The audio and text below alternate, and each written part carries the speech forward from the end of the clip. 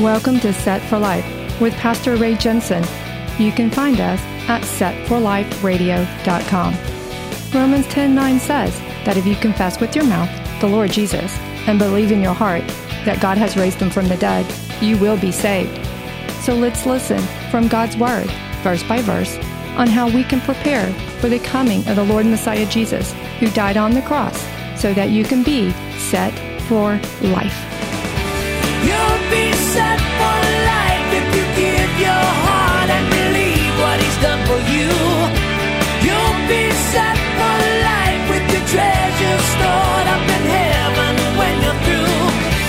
You'll be set for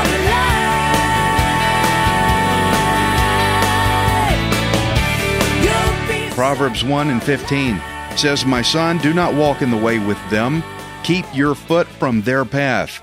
For their feet run to evil, and they make haste to shed blood." Well, gosh, this looks like if my friends are ungodly, I'm supposed to just get away from them. Yes, that's what it says. The passage says get away from them. It does not say stop loving them. That's what it does not say. Get away from them. Don't hang out with them. Don't walk in the way with them. That means when they go do stuff, hey, come on, hang out with us. Go do what we're doing. Don't do it. Come on, let's go do drugs and let's have a good party and all. Don't go for that. But they're my friends. Stay away from them. The Bible says, do not walk in the way with them. Keep your foot from their path. They're in a hurry to go out and do bad things. Stay away.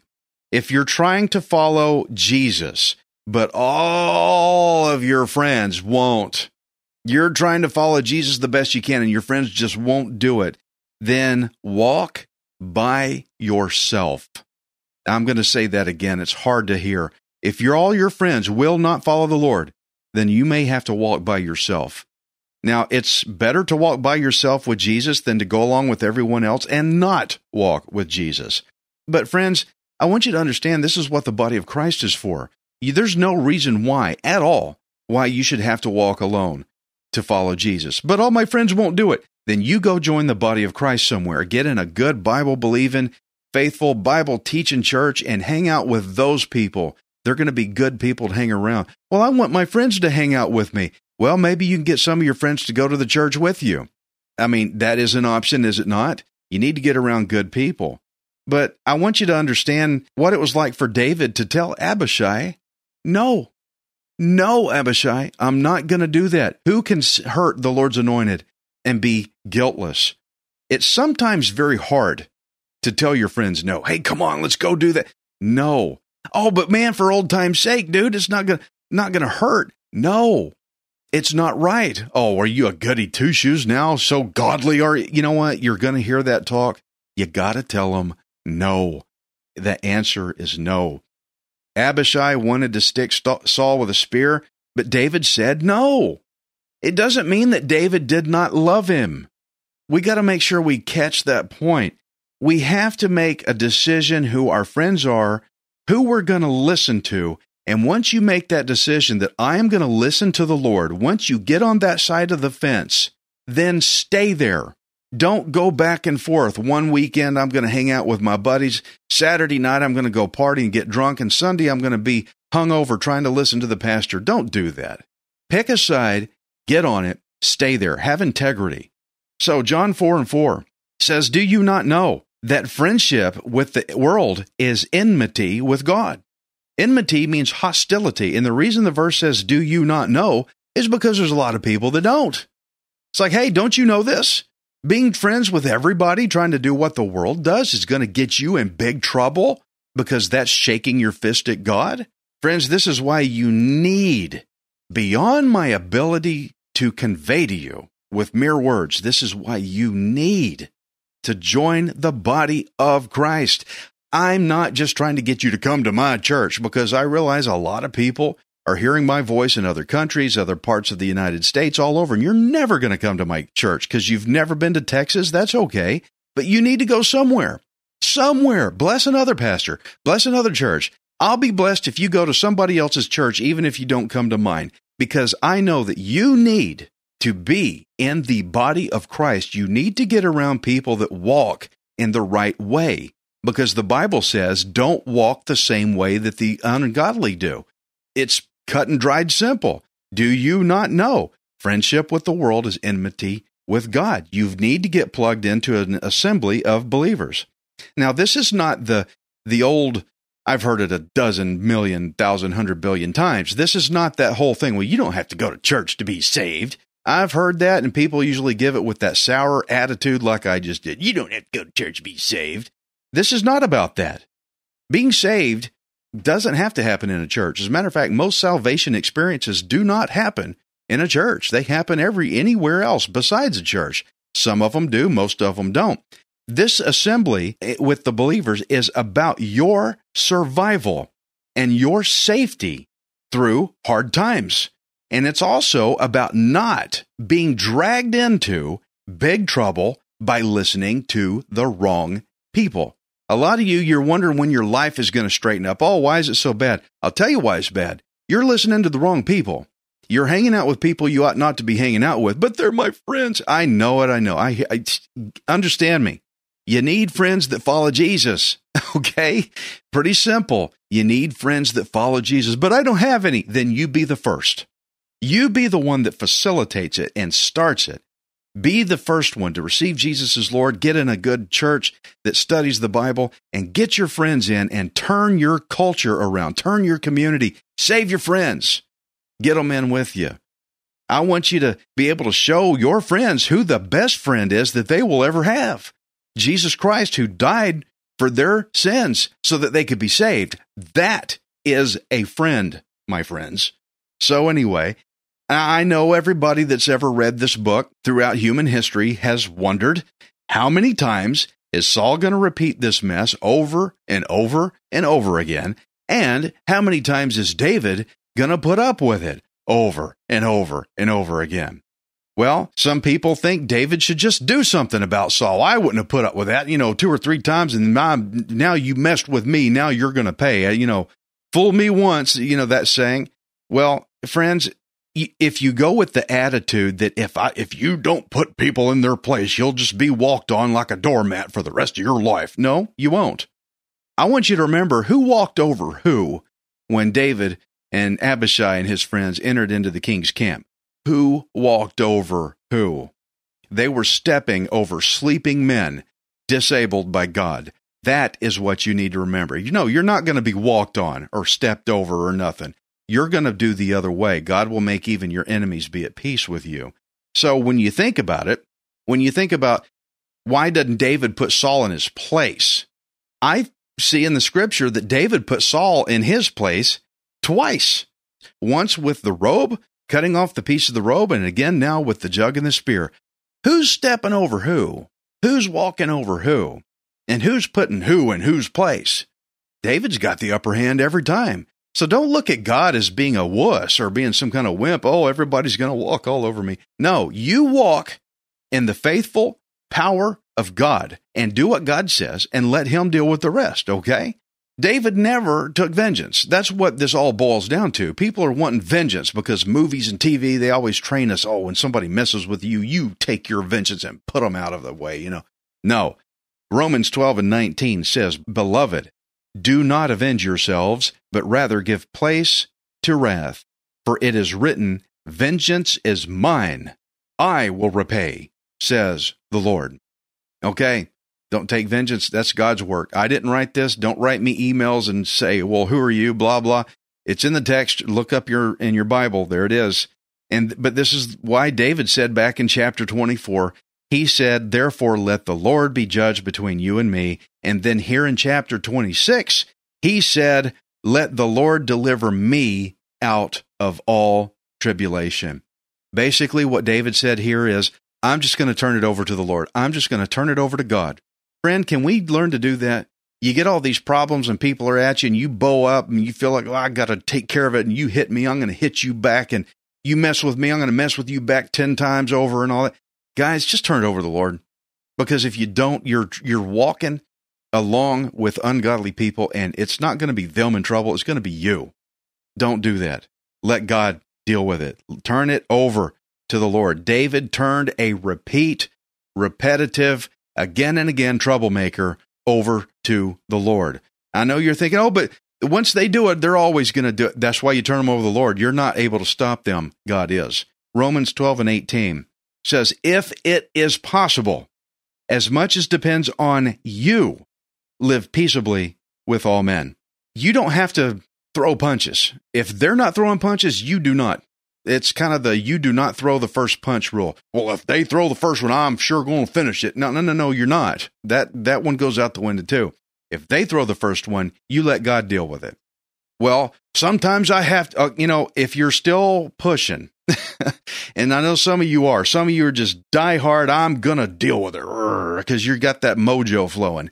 I want you to understand that Romans 12:18 says, if it is possible. Sometimes it's not. If it is possible, and you better you better squeeze out every last drop of if it is possible. When you confront somebody or they confront you and they're just taunting you and they're ready to go after, even if they do hit you, can you still not walk away? If it is possible. Come on, guys, listen to me. If it's possible, if you've got to bite your tongue, if it's possible, as much as depends on you, you live at peace with all people. I'm telling you, God's word is telling you. It is a better way to live. It really is. David had to deal with Saul through long suffering. That's what this is. And God's trying to teach us long suffering. Now, you remember the difference in patience and long suffering that I showed you. I used that donut story or the losing weight story. Well, David had incident after incident with Saul, conflict after conflict, and that goes beyond just patience. David's patience was being tested with long suffering. David was hungry.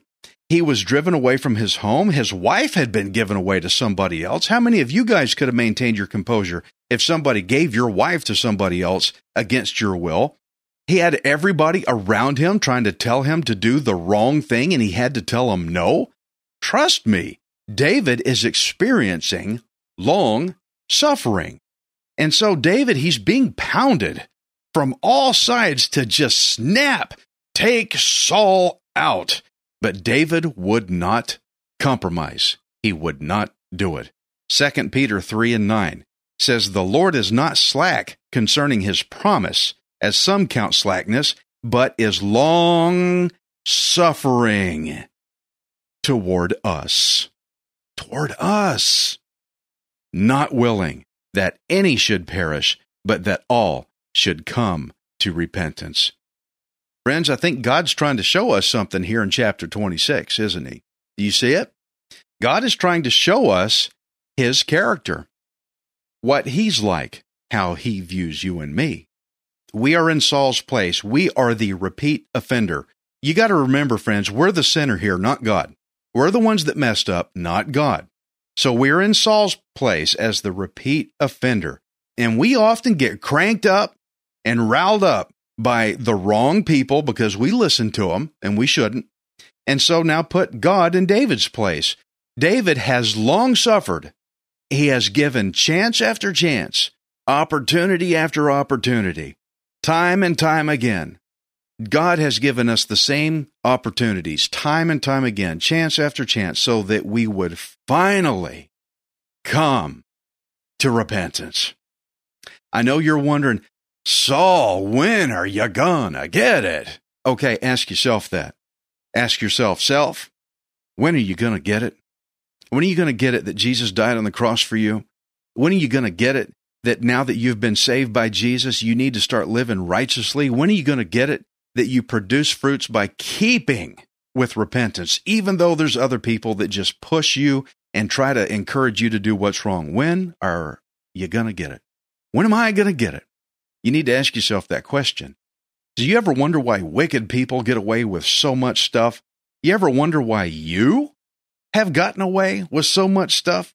You think maybe it's because the Lord God is not wanting anyone to be condemned, but he wants everyone, including that hard-boiled jerk that just gets under your skin, that just drives you crazy at work or wherever. Yes, even that guy, God wants to save him. You ever wonder why you get away with so much? Because God is going through long suffering with us. He is long-suffering towards us so that we will repent and be saved. I'm a repeat offender. I really was a long time ago. You wouldn't have liked me at all. But I want you to know that what I should have had coming to me, I should have got. When you think, well, when is Saul going to get what he has coming? When is David finally going to do something about it? I don't know. When is God finally going to do something about you? When is God finally going to send you to hell and condemnation for the sins that you've committed against you? When is God going to do that? He should have done that a long time ago. No. God's being long-suffering because he wants you to be saved. Jesus saved me, and I should have gotten what I had coming to me a long time ago. I should have been condemned for my sin, but he saved me. Numbers 14 and 18 says, the Lord is long-suffering and abundant in mercy, forgiving iniquity and transgression. Friends, if the Bible does not excite you, you're not reading it. That's good. That means you can be saved. That means you can experience life, even though you know you've messed up, and I know I have too. Long-suffering is why David did not destroy Saul. And long-suffering is why God did not destroy the Israelites. You remember all the history of them turning on God and constantly doing the wrong thing over and over and over again? Long-suffering is the reason why God did not destroy them. And long-suffering is why God has not destroyed you or me. Romans 10:9 says that if you confess with your mouth the Lord Jesus and believe in your heart that God has raised him from the dead, you'll probably be saved. Look at that. Look at the verse. You read with me. Don't just listen here. Those of you who are looking on the video, read it. It says you will be saved. It doesn't say you might be. It doesn't say probably. It doesn't say your chances are pretty good. It doesn't say 50-50. It doesn't even say 99-1. It says you will be saved. Look at it. You will. If you do this, confess Jesus is Lord, and believe that God raised him from the dead, you're going to be saved. That is a promise of God. No, I'm not really sure about that. Hey, listen to me. Stop. Read it. Read it in the Word. It says it. God wrote that. I did not. You will be saved. Friends, salvation is not only a gift. It's not just a gift. It's also a promise. And it's a promise bound by God. Nobody else binds that promise. You don't. No other people do. Thank God for that. God binds it. That's a promise of God. Once you surrender your life to Jesus, God will not be enticed to compromise or be manipulated on his promise. God will not compromise his holy righteousness to break that promise that he says you will be saved. Isn't that good? This does not permit a sin license. I'm saved no matter what. Let's go party. Well, chances are you probably didn't really receive the gift if you act like that. If you really did, you're going to want to obey the Lord. It's going to give you rather a healthy understanding of God's long suffering that he has had towards us. I have a lot of people get severely infuriated when I talk about salvation being a promise that you will be saved. They get all mad. I mean, it says it in the Bible many times, many ways. They think that I'm saying, hey, get saved, go party, get drunk, whatever you want to do. Who cares? That's not what I'm saying at all. At all. No way. Shall we sin so that grace may abound? No, Paul said. You need to have a healthy understanding, a healthy fear of the Lord for that matter, but a healthy understanding that God has had long suffering towards us. And what that will do, it will cause us to thankfully honor him and to obey him and have a sense of tribute, just like we had in the last chapter. Protection brings tribute. It'll make you have a sense of thankfulness for what God has done for us. Because once you get saved for real, for really real, then the Holy Spirit of God will come and dwell you, and he will bring along with him the same character traits that God has. Here's how you get some of those character traits. Galatians 5:22 says, but the fruit of the Spirit is love, joy, peace, look at there, long-suffering, kindness, goodness, faithfulness, gentleness, and self-control. These days, everybody's losing their self-control. They just go crazy. They're seeing it on TV, a bunch of women and people and guys all put together in a circumstance designed to make them pressure up, and they blow out all over each other. And so everybody's doing it too. Just go crazy. No, don't do that. Saved people are supposed to have self-control. That means you bite your tongue if you have to. You maintain your composure, self-control. And through that self-control, you have long-suffering, Oh, but Ray, you don't know what that guy's like. That just bothers me. You don't know how that person is. Well, then maybe you don't know what it was like for Jesus to go through dying on the cross. We need to really consider what the Lord has done for us, and that he will put his character traits into you through his Holy Spirit to do the same things, to have the kindness and goodness. Just because you're not doing what your friends do and you have to tell them no, doesn't mean you hate them. Through the Spirit, you still have kindness, goodness, faithfulness, gentleness with them, self-control with them. It doesn't mean you be mean and hate them because you don't agree with what they do anymore, even though you had to say no. David exhibited all these traits for us here in the story today. All these traits for Saul's benefit. And so should we for other people, because Jesus did this for us. He maintained his composure. He could have got mad at our sin and just knocked us all out, sent us straight to hell. And there's some people who are going to shake their fist at God to the day they die, and that's where they're going. That's sad. God doesn't want you to go there. We already read he's long-suffering because he's wanting you to come around. Friend, are you going to do that? Are you going to come around? Can you take the people who have been pressuring you up and forgive them and be good with them and to have long-suffering with them? Probably the very reason they're pushing your buttons is so you can get an understanding of what it was like for God when we pushed his. You ever consider that? I want you to understand that you are not worthless. You are priceless. Messiah Jesus died on the cross to redeem you. Are you going to give your life to the Lord today? I pray you will, because he offers you a lot. He saved us. He went to the cross. We sinned against him more than once for a very long time. We accumulated wrath up for ourselves. We angered him, and he still did it anyway. Matter of fact, Jesus said, while the nails were being driven in, while they were crucifying him, you look it up, says, forgive them, Father, for they know not what they do. He didn't say that before the crucifixion or after. He said it during.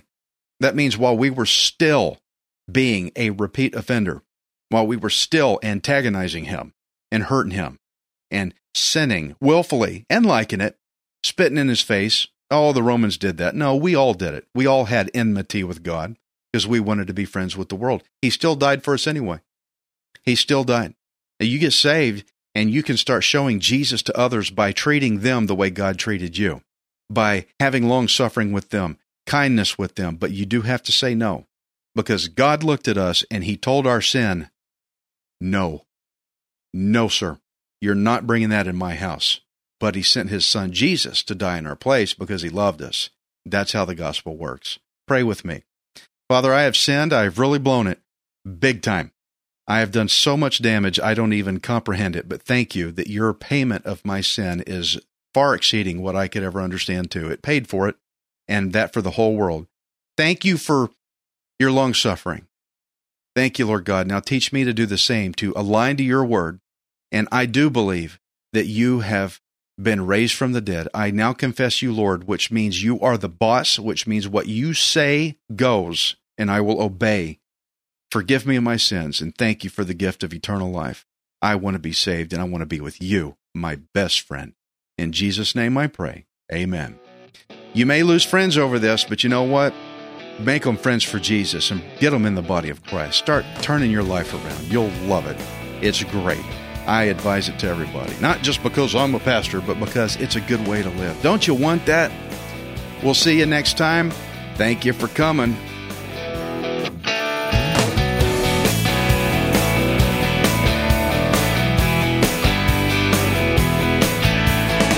Thank you for listening to Set for Life.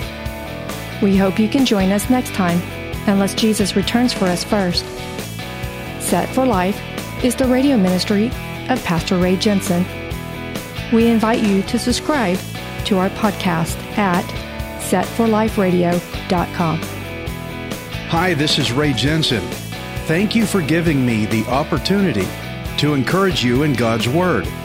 If the Bible doesn't excite you, then you're not reading it. I want you to remember that you are not worthless. You are priceless.